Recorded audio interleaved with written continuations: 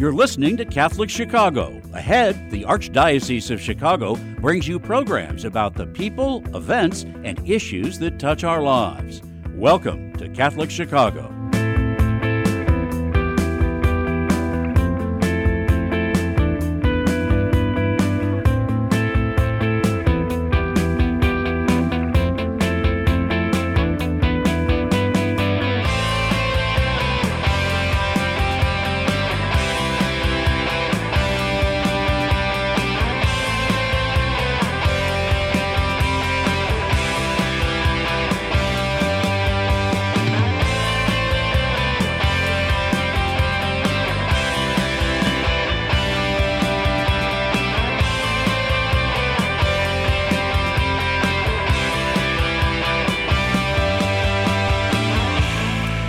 Good morning, everybody, and thank you for watching and listening to our program here this morning on this bright, cold morning here in Chicago. It is November 21st already. It seems like time is just trucking right along, trying to catch up with it here as we prepare for Thanksgiving in a couple of days here.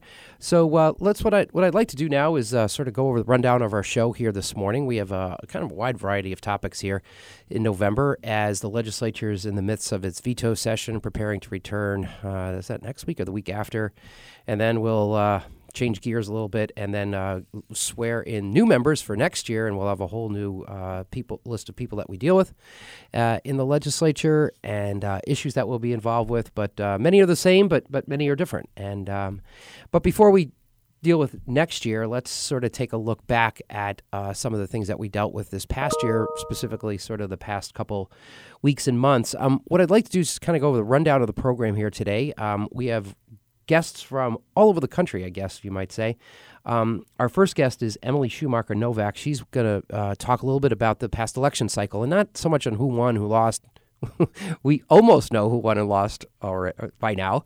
Still working on it in some places, but not so much who won and who lost. We basically know that.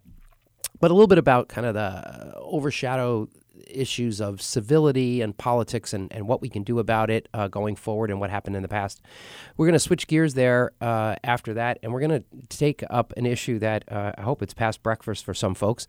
It's about human composting, and I'll just save that topic description for later. It's an issue, believe it or not, they're going to be dealing with at the General Assembly upcoming year. We're going to be talking to Matthew Server. He's with the Colorado Catholic Conference, an issue they've dealt with out there. And then finally, take it back here to Chicago, talking with Emily Cortina. She's with the Colby House.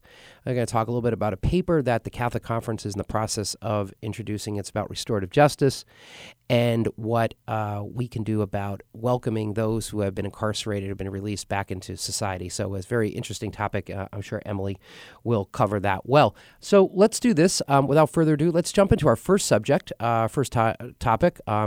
We have with us somebody from the United States Conference of Catholic Bishops. Her name is Emily Schumacher Novak. And look at that, by the magic of technology, there she is. Emily, thank you for joining us this morning. Good morning. It's so nice to be with you. Thank you for having me. Yeah, it's great that this worked out. It's 8 o'clock in Chicago, but it's 9 o'clock probably where you are, so a little bit more of a acceptable time to start. I always feel sorry for those people in the West Coast because it's like 4 or 5 in the morning sometimes. So that's what I was thinking. We bug them. So the heck, but we'll let Matthew wake up.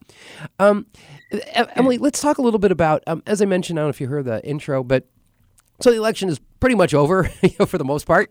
I think we kind of know who won and lost, maybe some stragglers here and there. But, I think one of the issues that I'd like to talk about is not, we were talking about what we could do about the elections and, review of who won, who lost, what it means, et cetera. I think we've maxed out on that by now, although maybe some of us haven't, but many people have. But I think what I wanted to talk about a little bit is the topic of civility, because the United States Conference of Catholic Bishops, I don't know when you embarked on that measure. I think it was either 2 or 4 years ago.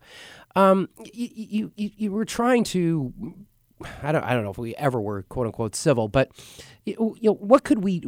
talk to us a little bit about what USCCB was trying to do with launching that initiative and what was undertaken and how did it go? Yeah, that's great. I think it's always good for us to talk about sort of civil dialogue and where the roots are, and how compatible it is with sort of our Catholic theology and our Catholic commitment to loving one another.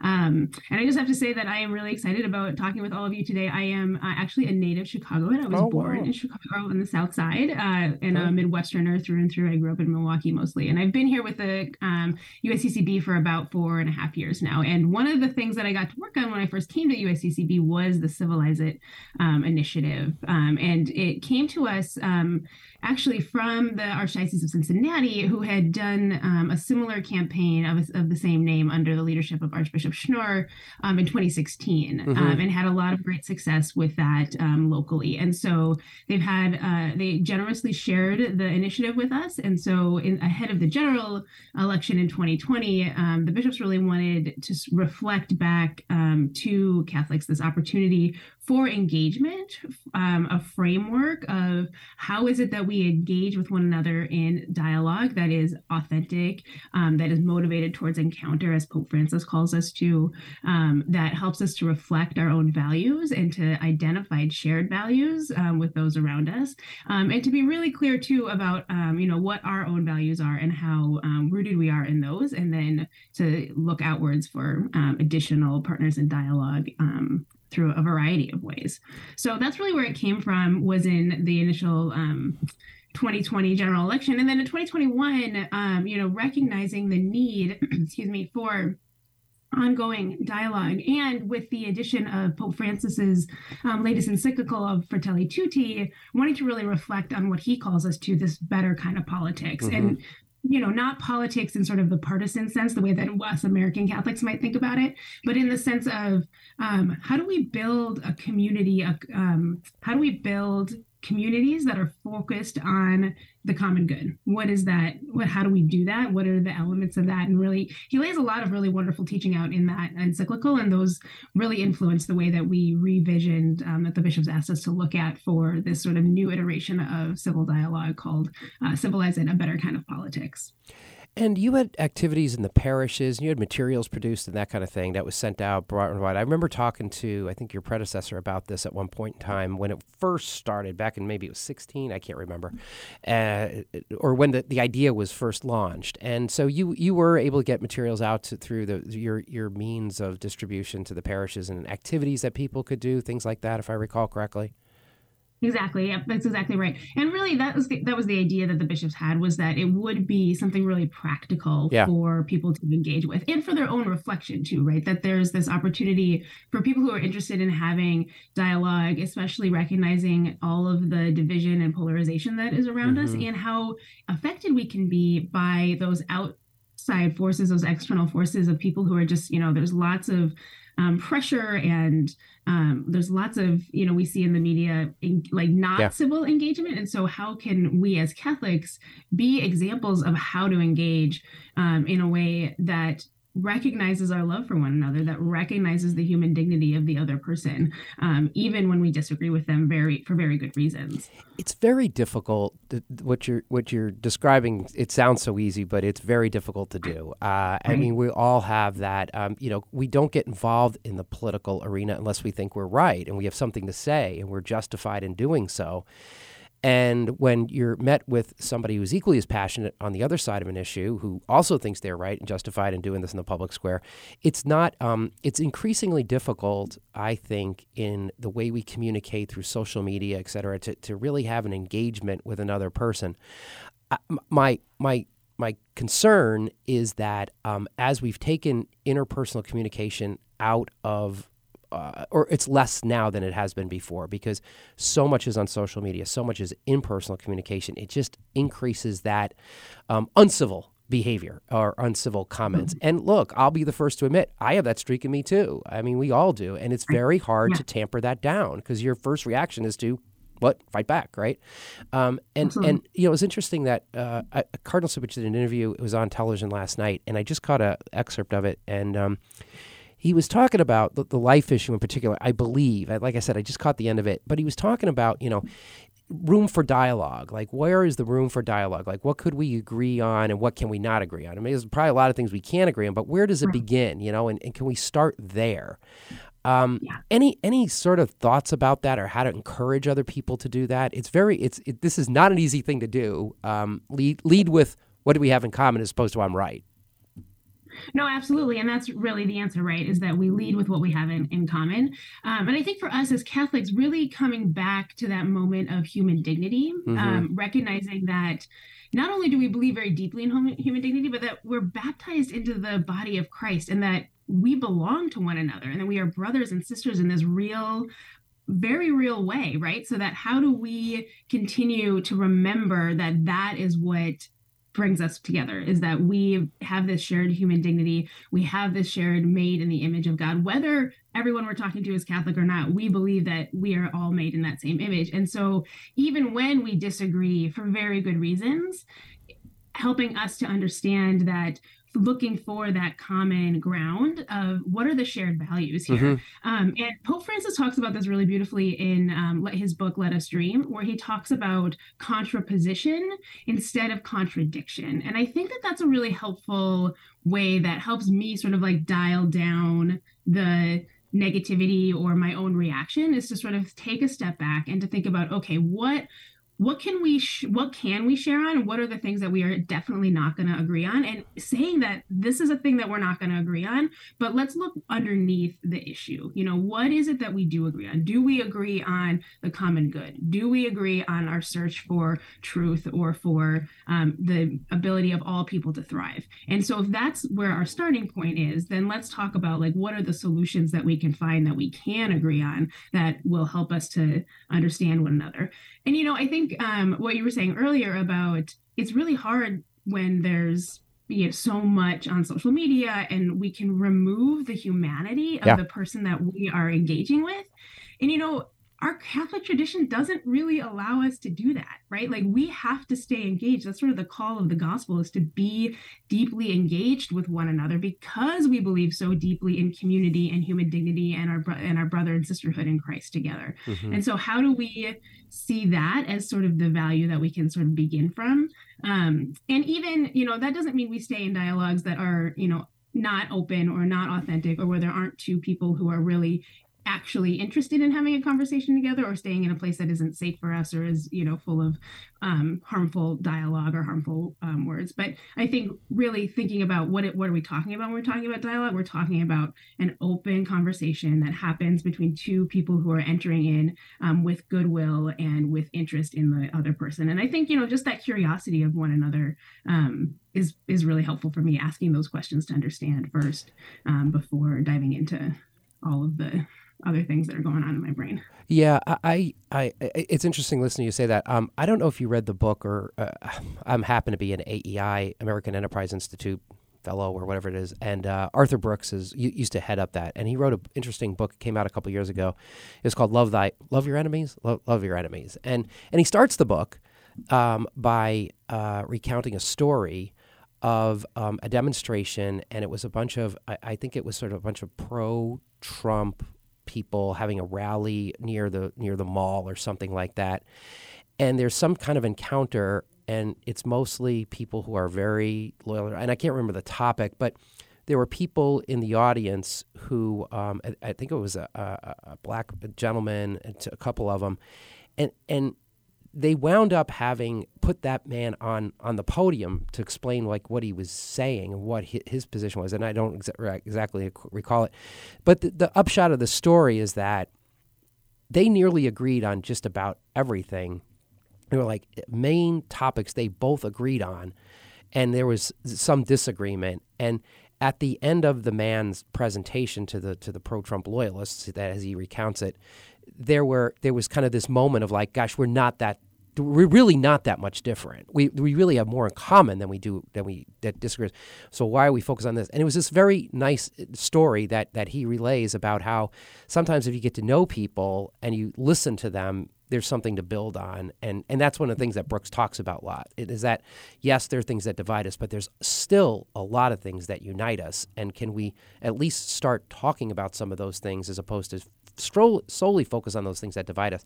I'm just wondering if you have any anecdotes or any stories that you encountered in your work on Civilize It, where you had maybe parishes or individuals who were able to kind of bridge those differences with another group or another person. Yeah, absolutely. I think that's one of those really amazing opportunities that happens when we do engage in dialogue and when we think about what is it that I want to learn, or what is it that I could learn from this other person. Mm-hmm. And I think one of the things I appreciate most about the Civilize It Better kind of politics approach is that it starts with me. It starts with me thinking about what is my own orientation coming into this conversation. Is it one of prayer? Is it one of curiosity? Or is it one of like, I think I'm right and I should win this conversation? Right. It's usually the last. Like, how do we back that out a little bit of how is it that what is that, where am I coming into the conversation? And I have absolutely, there's so many kinds of times I've had good conversations with people who at the beginning of the presentation or the conversation, they come in assuming we're going to disagree about all kinds of things.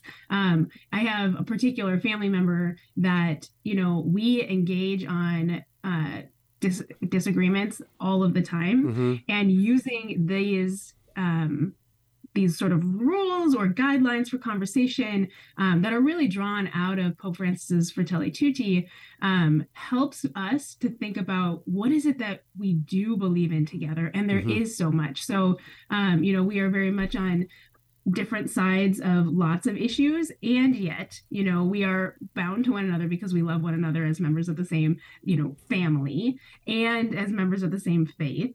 And we want the best for one another, and sort of coming back to that conversation of like, I love you as a person and I want the best for you.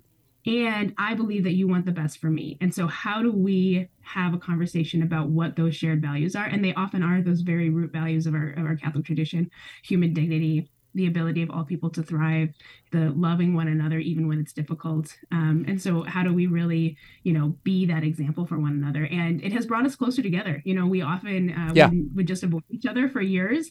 And now that we engage on these topics all of the time, it is a deeper relationship. And so that is really the beauty of, I think, what dialogue can offer to us, is it deepens our communities. I agree. And that's a great example of you and that other person choosing to preserve the relationship over trying to win an argument. And I think that's one of the things that we have to keep. As long as you're in relation to another person or in a relationship, that will come eventually. I mean, you'll get to a ground. But if you break off the relationship trying to win the argument, well, now you have nothing. And now you have to go repair that, and you're taking 10 steps backwards as opposed to keeping that conversation going. So are you, we have about 2 minutes left. Are you an optimist, a pessimist? Where do we go from here? It depends on the day. I used to say, everybody says I have a tough job. You have a more difficult job than I do. My job's a walk in the park. What you do is really amazing, and I'm really grateful for the work of all of the Catholic conferences around the country. It's really a great partnership and collaboration to work alongside all of you who is sharing this good news about engagement and the ability to sort of deepen those relationships because we care about one another, right? And so the opting out is really is not the option. So like when we can stay in the relationship and preserve it, even when it's hard. And I think that's an important point, is that sometimes it's hard. Like it's not this conversation that I have with a new person is not it's always hard. Easy all the time, and it doesn't always go smoothly. It doesn't always, right. Rarely it does. Right. Right. No. Mm-hmm. Yeah. So today I am feeling an optimist because I am very grateful for all of the people in our lives and the ability to sort of like look forward to things like Thanksgiving and getting together. And, this is a time when tough conversations can happen. That's right. Thanksgiving dinner. Very appropriate timing to sort of think about who am I, what am I interested in, and like, how do I enter into these conversations that, might be a little bit tricky around the Thanksgiving dinner table? Good point. Good point. Great segue. I didn't even think of that. Thanks, sir. I knew that. Right. Emily, thanks so much thanks for taking some time this morning. Good thoughts. So the more successful you are, the easier my job will be. So knock your socks off. Go for it. Emily, well, thanks. We are really grateful for everyone sharing the good news. And if there's anything that folks are interested in, civilizeit.org has all of the resources resources that I was just talking about. And all of them are available bilingually. So you can take the pledge to engage in civil dialogue at civilizeit.org and then find resources for prayer and your own reflection. And like I said, all of those are available in both English and Spanish. Fantastic. Thanks so much. Civilizeit.org is where you can find that material. And I think it's very useful to think about, consider, pray, discern about it. Emily, thanks so much, and have a great Thanksgiving. Thank you so much. It was great to be with you. It's have great a to great be rest with of your you. day. Thank you. This is Bob Gilligan. Don't go away. We'll be right back. We're going to switch gears here. I hope everybody's eaten breakfast and settled in now. We are going to discuss next. I'll leave the intro for after the break. Don't go away. We're right back. It'll be exciting.